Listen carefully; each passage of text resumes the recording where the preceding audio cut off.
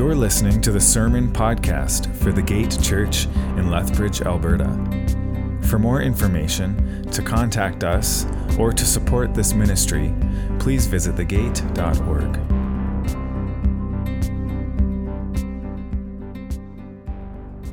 Well, good morning, everyone. It's great to see you all here.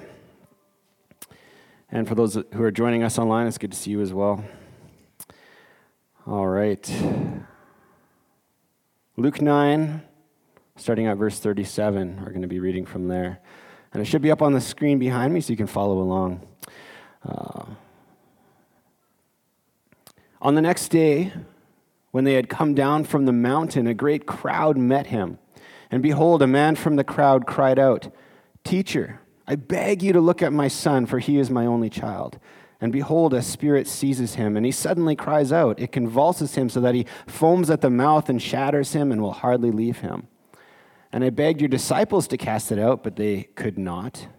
And Jesus answered, "O faithless and twisted generation, how long am I to be with you and bear with you? Bring your son here." While he was coming, the demon threw him to the ground and convulsed him, but Jesus rebuked the unclean spirit and healed the boy and gave him back to his father. And all were astonished at the majesty of God. But while they were all marveling at everything he was doing, Jesus said to his disciples, "Let these words sink into your ears. The Son of Man is about to be delivered into the hands of men."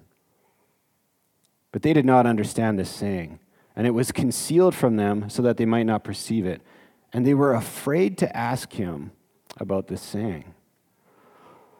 An argument arose among them as to which of them was the greatest, but Jesus, knowing the reasoning of their hearts, took a child and put him by his side and said to them, "Whoever receives this child in my name receives me, and whoever receives me receives him who sent me. For he who is least among you all is the one who is great."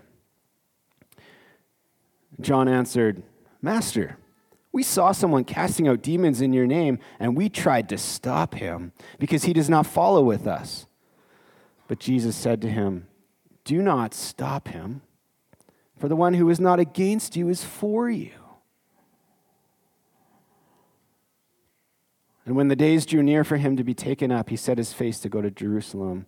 And he sent messengers ahead of him who went and entered a village of the Samaritans to make preparations for him.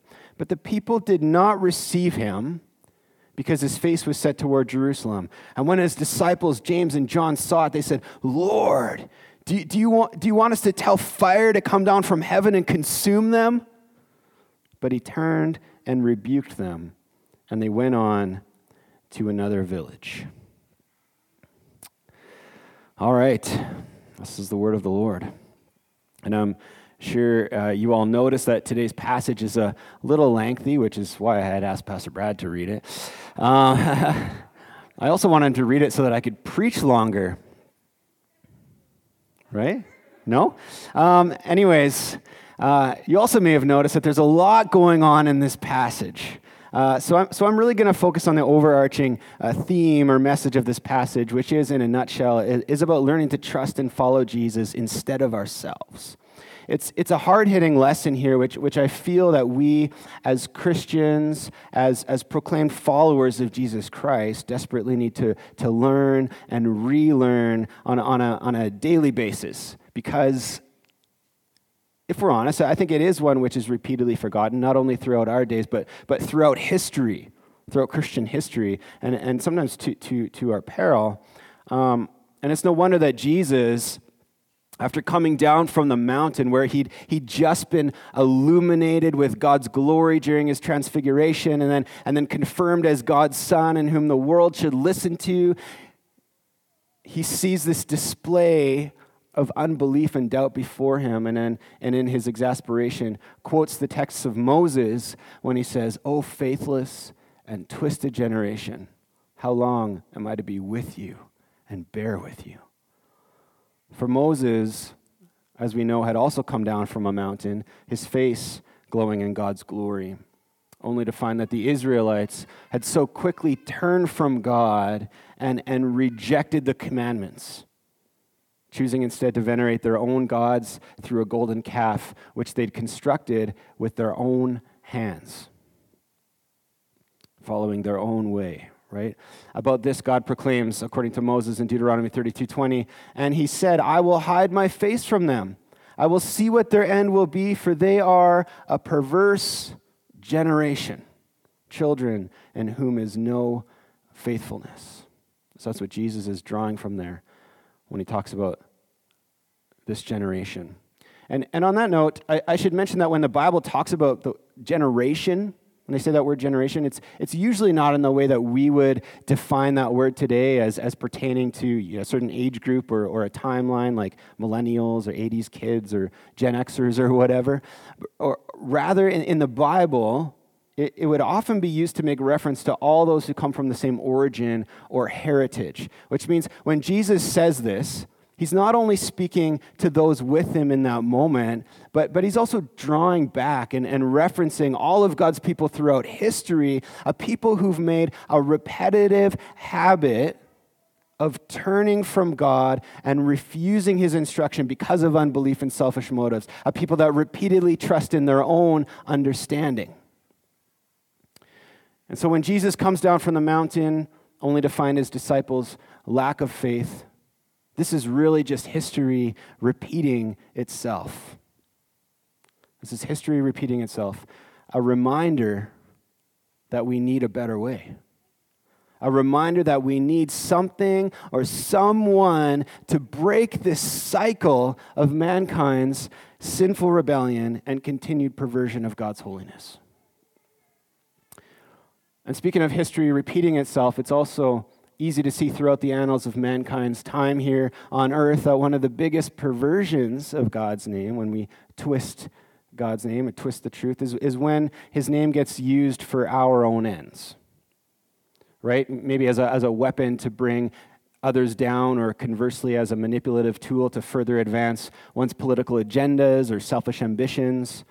It's especially dangerous in that context precisely because those who are using religion or God's name in this way, they often feel like they're doing God's work, that God's on their side, which of course is how they justify their actions as being good and noble and right. Yet all the while they're actually and even unknowingly taking the Lord's name in vain, that is, using God's name to pursue their own ends and desires rather than the other way around.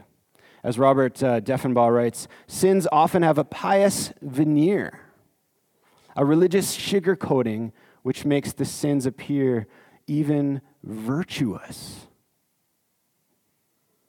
There's many examples of this, and I'll give you a few. For example, I'm sure in the years following the Reformation, the Roman papacy felt that burning Protestant heretics at the stake was justified and even a virtuous thing before God. They thought they were doing a godly thing. I'm sure the Pharisees in Jesus' day felt virtuous and righteous in condemning and morally controlling others according to the law of God. I'm sure the Westboro Baptists, we've all heard of them, right? I'm sure they felt that condemning Hollywood actors to hell via picket signs outside of a rewards show was virtuous and that God was impressed with them. I'm sure that Muslim suicide bombers must feel virtuous and even heroic when murdering innocents in the name of Allah. And I'm sure that when the Catholic Church joined forces with the Canadian government in running residential schools with which to colonize, abuse, and assimilate the children of indigenous populations, that they'd convinced themselves that this was somehow a virtuous thing and that they were doing the Lord's work. And the list goes on, right? And in every single one of these cases, we see people doing great evil, and yet they all found a way to justify their actions as right and good simply because they'd convinced themselves that they were doing God's work.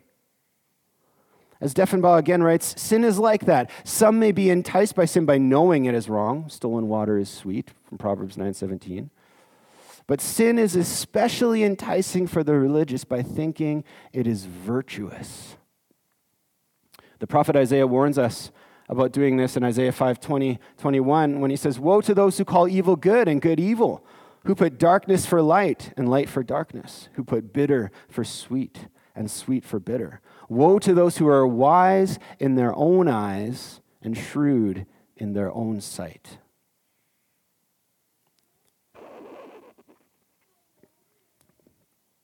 I think we should do well to heed this warning from Isaiah, because let's be honest, whether we like to admit it or not, we're all sometimes pretty chillingly adept at putting a virtuous face on sin, of convincing ourselves, like Eve was in the garden, that the evil we want to do is actually good and right. And as we read through the passage this morning, you may have noticed that the disciples do this over and over again. In fact, they make a number of specific blunders and failures, but each time they do, it seems like they actually think they're doing the right thing.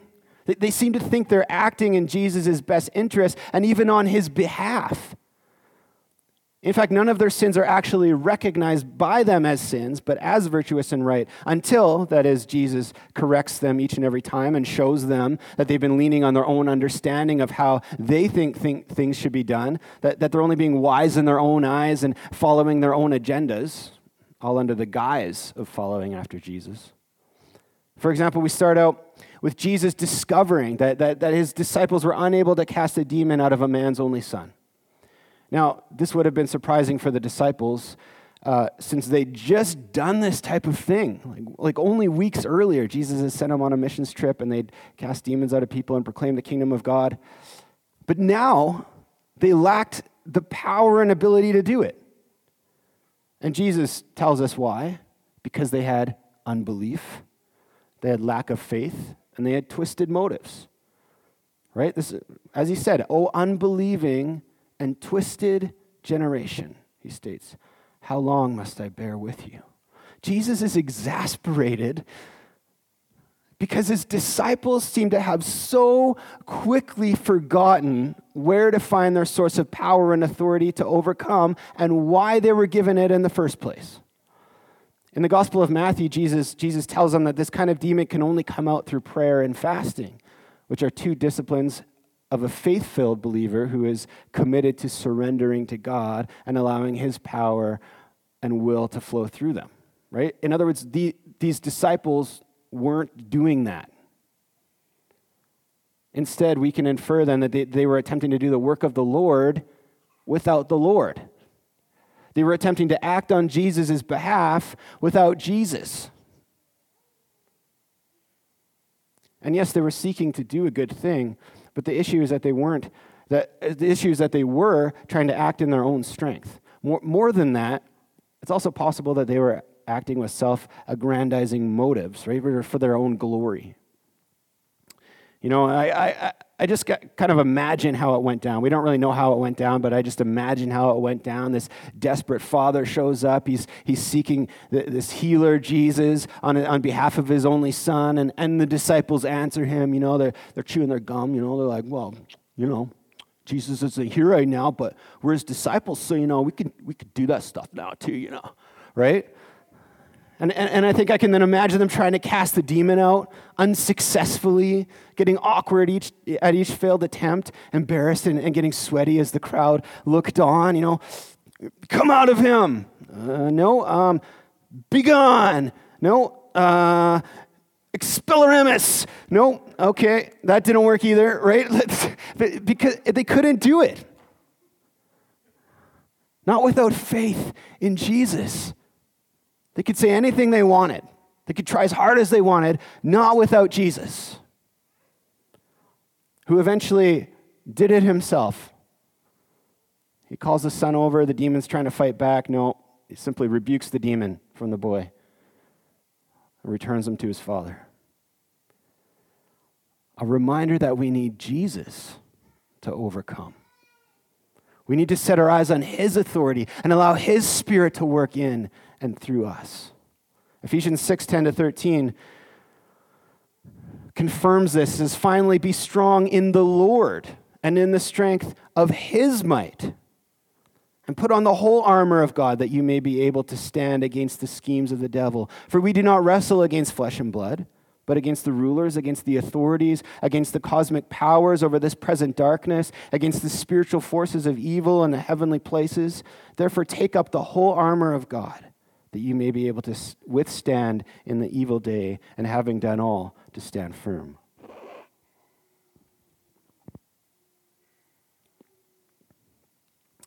On that end, the disciples attempt here to do a good thing on behalf of Jesus without actually leaning on Jesus and moving in his power should be a convicting reminder for us right off the bat that even when we attempt to do good things for the Lord and in his name, we need to be aware that, like the disciples, we're also capable of giving in to that temptation to make it all about ourselves. We're also capable of giving into the temptation of relying on our own strength and understanding, and of idolizing the thing or the experience even under the veneer that we're doing it for him or for his name. And this is why we need his Spirit to repeatedly draw us into a deeper dependence on him, because as we can see, without him, we can't overcome or even represent him rightly. It's only in Christ that we can. And Jesus knows this. Of course, Jesus knows this, which is why, as the crowd looks on in astonishment at God's power just having been put on display, everyone's like, whoa, right? Jesus calls his disciples over.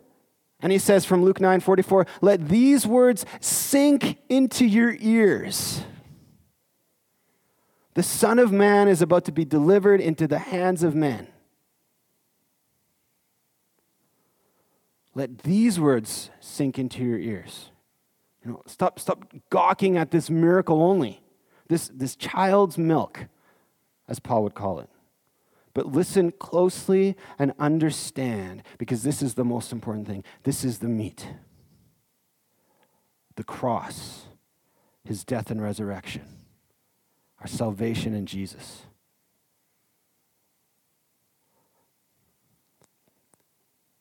Because even his disciples have proven here that the cycle of unbelief throughout the generations will remain and repeat only until Jesus conquers the power of sin and evil in the world and in the hearts of man for good. And so he tells them that even while he's just rescued this man's only son, God's only son, will actually have to die at the hands of this unbelieving and twisted generation, simply because that's how he'll also rescue them from being part of it. That's how he'll reverse the effects of evil and unbelief once and for all. As Tabiti Anyabwile writes, the priceless thing in the text is not the casting out of the demon. The greatest thing about Jesus isn't his miracle-working power. The greatest thing about Jesus is his cross and resurrection. That's the main thing. The crowd is amazed, but belief is more than amazement. We triumph by taking our stand by faith in Christ. That's how we escape being part of an unbelieving and perverse generation. But yet, then it says the disciples didn't understand what Jesus was saying.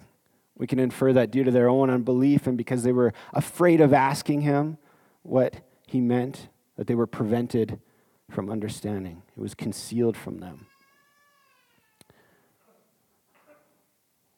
In other words, the very first thing they do after God the Father during the Transfiguration had just explicitly told three of the disciples to listen to Jesus, his son, the very first thing they do after that is to do the opposite.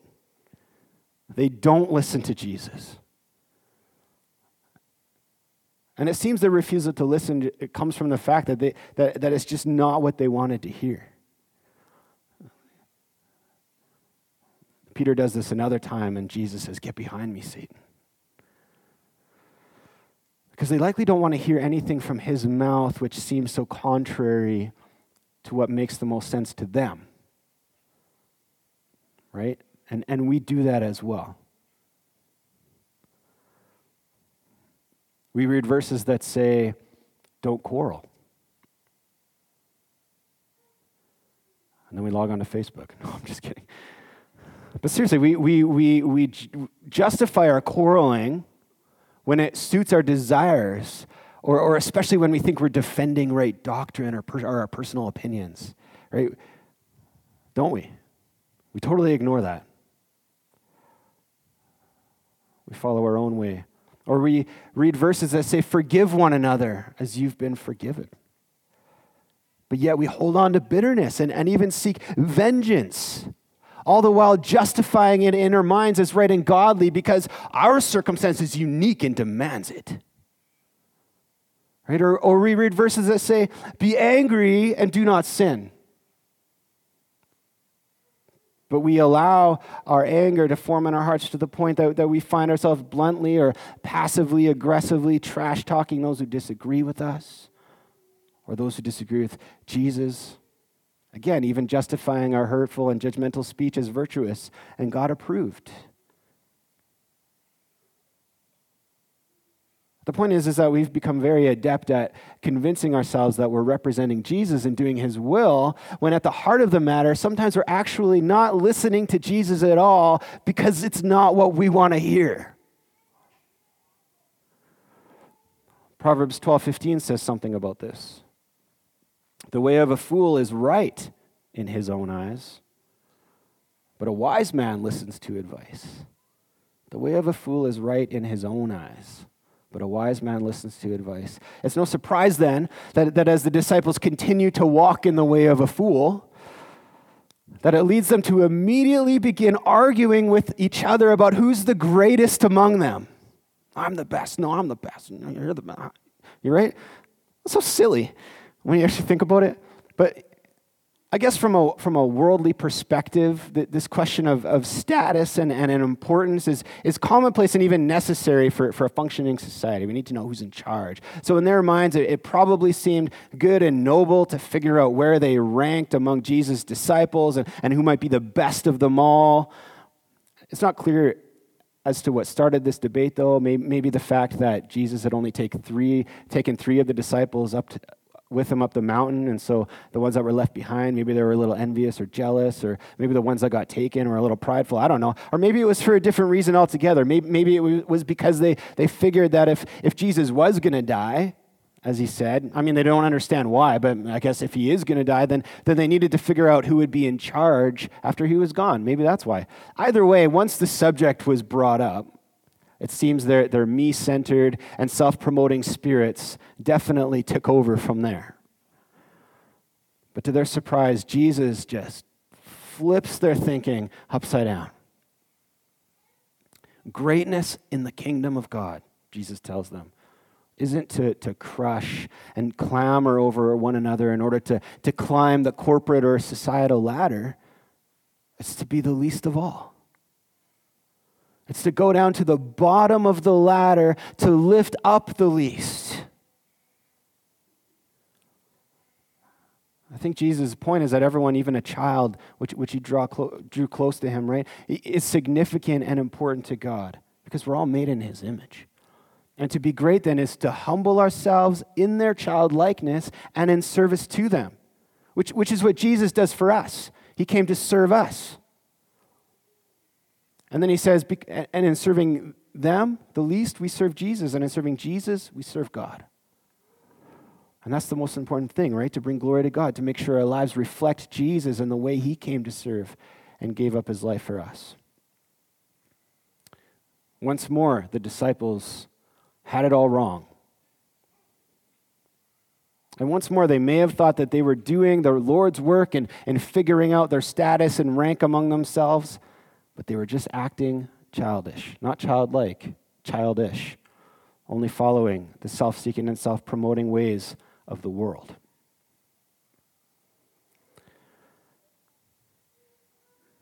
And again, I think that if we ourselves take an honest look at ourselves and see our pride and what we're pursuing or what we're idolizing, we'll often find that, at times and in certain ways, we probably look more like how the world's doing it than how Jesus has taught us to humbly and meekly serve in his kingdom. So we have a lot to learn there. And while Jesus is certainly teaching them to walk humbly there, he's also teaching them again to trust in him and not in their own understanding, to look to him and not themselves for how to live. But then, almost as if they didn't even hear a word that Jesus had just said, or maybe from a little bit of a guilty conscience from what Jesus just said, John begins telling him, like, this is how they respond to this. John begins telling him that they recently saw a man casting demons out of people in Jesus' name, and so they tried to stop him because he wasn't part of their group. He's like, yo, hey, Jesus, like, we did this awesome thing for you, and also, you're welcome, right? That's like what's happening here. How virtuous and justified and proud of themselves they must have felt as they attempted to stop this man, this imposter. Ironically, though, this man, whoever he was actually doing the work of the Lord. He's casting out demons in Jesus' name, for Jesus' glory. We don't even know this man's name. Obviously, for him, it was about Jesus. He's doing something that the disciples themselves had just failed to do. And yet, they sought to stop him simply because he's not part of their group. I think we can also safely guess that there's probably a little bit of envy at play here as well. Since this man is doing what they couldn't, he's exemplifying a power-filled faith which they lacked. And so they must have been a little annoyed and jealous at that. Either way, this is a perfect example of religious tribalism, right? Religious tribalism, where the club or the clique becomes more important than anyone or anything else, even the message. Where we begin to think that if God is for us, then he must be against everyone outside of our group. Anyone who believes just a little bit differently than we do. The irony here, of course, is that while they thought they were doing the work of the Lord with such zealousness, they were actually trying to put a stop to it. While they thought they were protecting and standing up for Jesus' name, they were actually pulling it through the mud. They were unknowingly setting themselves up against Jesus, and they thought Jesus would commend them for it. But of course he doesn't. Instead, he responds to them probably with an eye roll and a deep sigh and with Italian hands, right? Don't stop him. For the one who is not against you is for you. I can just imagine. And I can only imagine the disciples' feelings of regret in that moment, right? You know, as it washed over them. You know, you guys know what I'm talking about. You know, that sinking feeling you get upon finding out that this good thing you thought you were doing was actually a bad thing, you know, a very bad thing. Just kind of like, ugh. And all you can just say is just like, whoopsie, right? Like, sorry, right? But I'm sure that was happening to the disciples. But again, we're not so different from making the same erroneous errors in our virtuous attempts to protect the name of Jesus and the integrity of his kingdom. You know, for example, there's never been a more divided Christianity since Christ ascended to heaven. We spend much of our time debating with other denominations over petty disagreements about secondary doctrines and styles of worship and spiritual gifts and the size of the church, Arminians versus Calvinists, conservative versus charismatic, Protestant versus Anglican, Baptist versus Presbyterian. Christians have even split their churches over useless disagreements about where the church library should be located or whether they should have drums on the stage or whether they like one pastor's oratory skills more than another.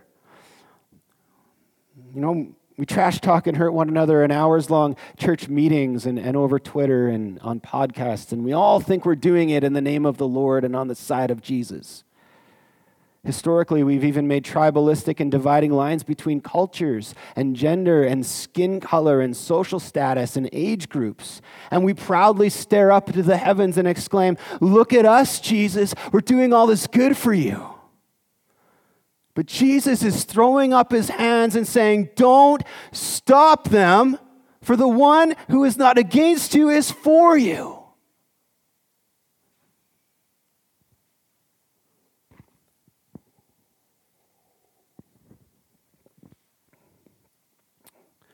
Should we have discernment and watch out for false teachers and ministries? Absolutely.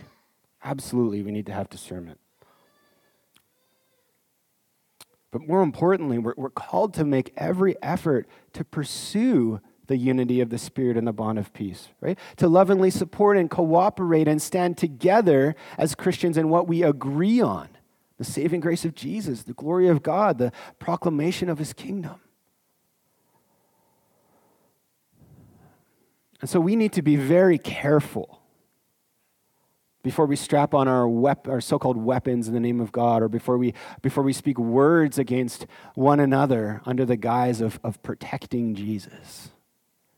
First of all, because Jesus already has all the authority, and he doesn't need our protection. His word stands firm. And secondly, because we usually just end up making fools of ourselves and just making a mess out of things like the disciples did by trying to stop that man from doing the Lord's work. And thirdly, our battle is not with one another, right? As we found out at the beginning of this passage, it's not against flesh and blood. It's against the rulers, against the authorities, against the cosmic powers over this present darkness, against the spiritual forces of evil in the heavenly places. The battle then is won through prayer and fasting. By submitting to Jesus, putting on Jesus, listening to Jesus, exemplifying Jesus. By not trusting in our own understanding or our own human reflexes and instincts and being led by our emotions, but trusting in the Lord, in his word. To not be wise in our own eyes, but to do what he's called us to do, even when it doesn't make sense to us or to the systems of this world. The disciples still don't get it, though. Next, they travel to a Samaritan village on their way to Jerusalem, but they find out that the Samaritans there don't want to receive Jesus because he's heading to Jerusalem. And so his disciples, once again, get angry on his behalf, and they say, Lord, should we call fire down from heaven to consume them? I think I've felt like that a few times with a few people in my life. I understand where they're coming from. Lord, should we call fire down from heaven to consume them? Again, their tribalistic self-righteousness is coming out in full force there, justifying their call to violence even with religious zeal, which is a combination that's always dangerous. It's possible as well that since 3 of the disciples had just seen Elijah during the transfiguration, who himself had once called fire down from heaven to consume an altar of Baal and along with his prophets, maybe they had this on their mind, right? And so maybe they thought that this would be a great act of faith in the same vein as that, to stand up and bring righteous condemnation down upon their enemies, to smite those who don't welcome Jesus. I should also note that many Jews back then systematically didn't like Samaritans, and so this could be part of their eagerness to call fire down upon them as well.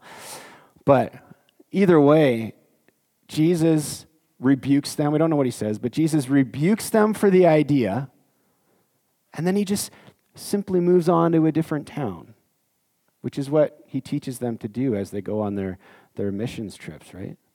If they don't receive you, then just go on to a different town. For as it says in John 3:17, for God did not send his Son into the world to condemn the world, but in order that the world might be saved through him. So will there be a time of judgment when Jesus returns, when he comes again? Yes. But judgment is for him to decide and enact upon, not us. We're not called to call fire down upon people who disagree with us, or who don't believe in Jesus. Because more importantly, he first came to bring grace, right? He came to present the gift of salvation and peace with God to all who would believe in him. Because, and as he had just told them if they'd been listening, he was about to take the judgment of mankind's sin upon himself so that we won't be condemned, so that we could be covered in his forgiveness and righteousness.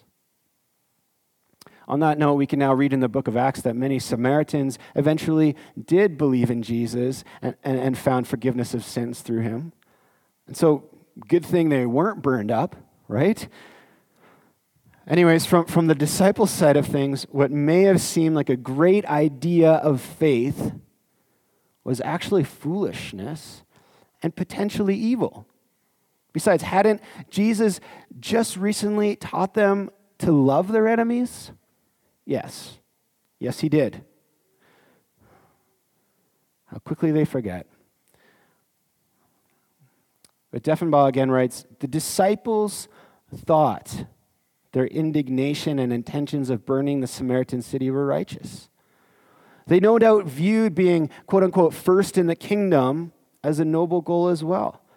And they were doing Jesus a quote-unquote favor by seeking to prohibit an unauthorized man from exorcising demons.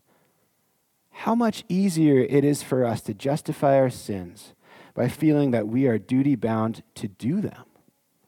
Beware of sins with pious exteriors. And again, we're no different than the disciples here. I think just like them, we also have that tendency to mistake foolishness for wisdom, to mistake acts of evil for great acts of faith, where what looks like Jesus' will being done is actually really just worldly or selfish ambition at play. Historically speaking, this is kind of a cliche example, but historically speaking, we could look at the Crusades, right, for an example of this. Many biblically uneducated soldiers and knights were duped into thinking that the reclamation of the Holy Land through violence and pillaging was a great act of faith and that they'd be rewarded in heaven for it. When really, behind the scenes, it was actually just a war for political and territorial power, just masked under a veil of religion.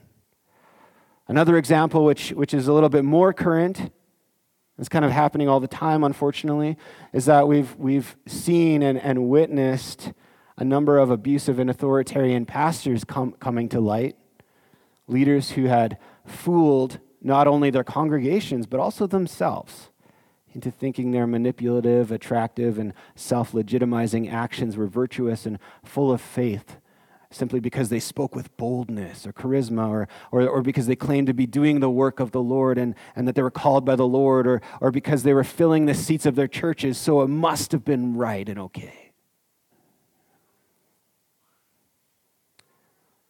But of course, it's easy to look out and see examples in others, isn't it? So what about ourselves? What about our lives? In what ways have we been calling our evil actions good and our sin virtuous and bitter things sweet in our lives? In what ways have we convinced ourselves that we're doing the Lord's work, but actually just leaning on our own understanding or being led by our own emotions or desires or following the course of the world or possibly even being deceived by the evil one who Scripture tells us come disguised as an angel of light? And in what ways are we taking the Lord's name in vain, using Jesus' name erroneously as a means to promote our own opinions or our own understandings and our own self-interest? In other words, in what ways are we ignoring Jesus' teaching and the power of the Spirit within us, which leads us to love one another, to be patient, to be kind, to be meek, to be bearing one another's burdens, having self-control, avoiding quarreling, honoring one another, practicing grace and forgiveness, hungering for righteousness, being merciful and compassionate, seeking unity and peace, and walking in power as we humble ourselves in order to lift up others towards Christ? In what ways are we not acting like that and telling ourselves that it's good? And how can we be sure we'll know the difference? How can we unmask sin that's been disguised as virtue? By doing what the disciples failed to do here, by doing what the disciples were afraid to do here, by asking Jesus, by faithfully listening to Jesus, by having ears to hear. And what that means is laying down our lives and following after him.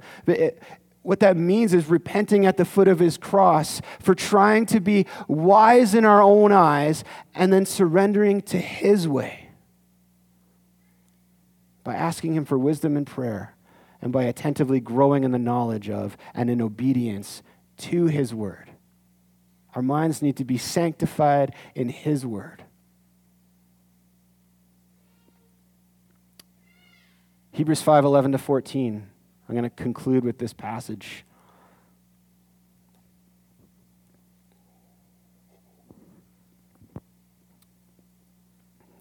It says, "About this we have much to say."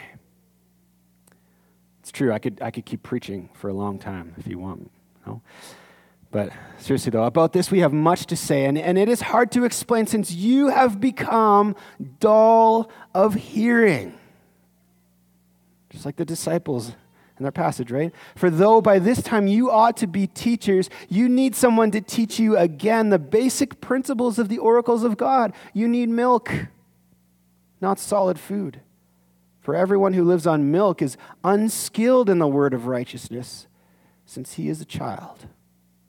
But solid food is for the mature, for those who have their powers of discernment trained by constant practice to distinguish good from evil."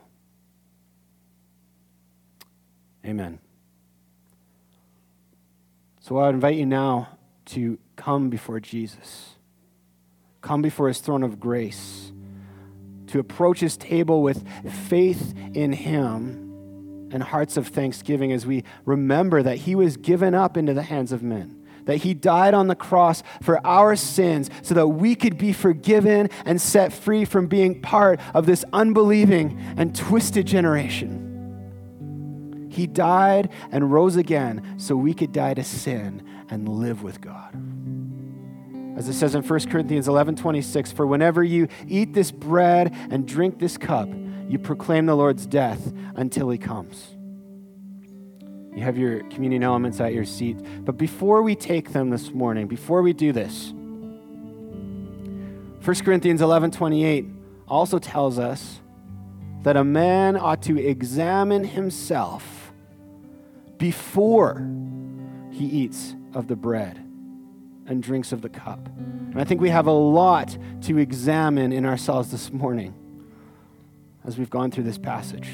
And so before we partake together, let's first take a couple of minutes in silence before the Lord. And then as we do, I would encourage you to use this opportunity to humble yourself in repentance, to confess your sins before him, to ask him to change your heart, and to exchange the burden of those things with his mercy and his grace.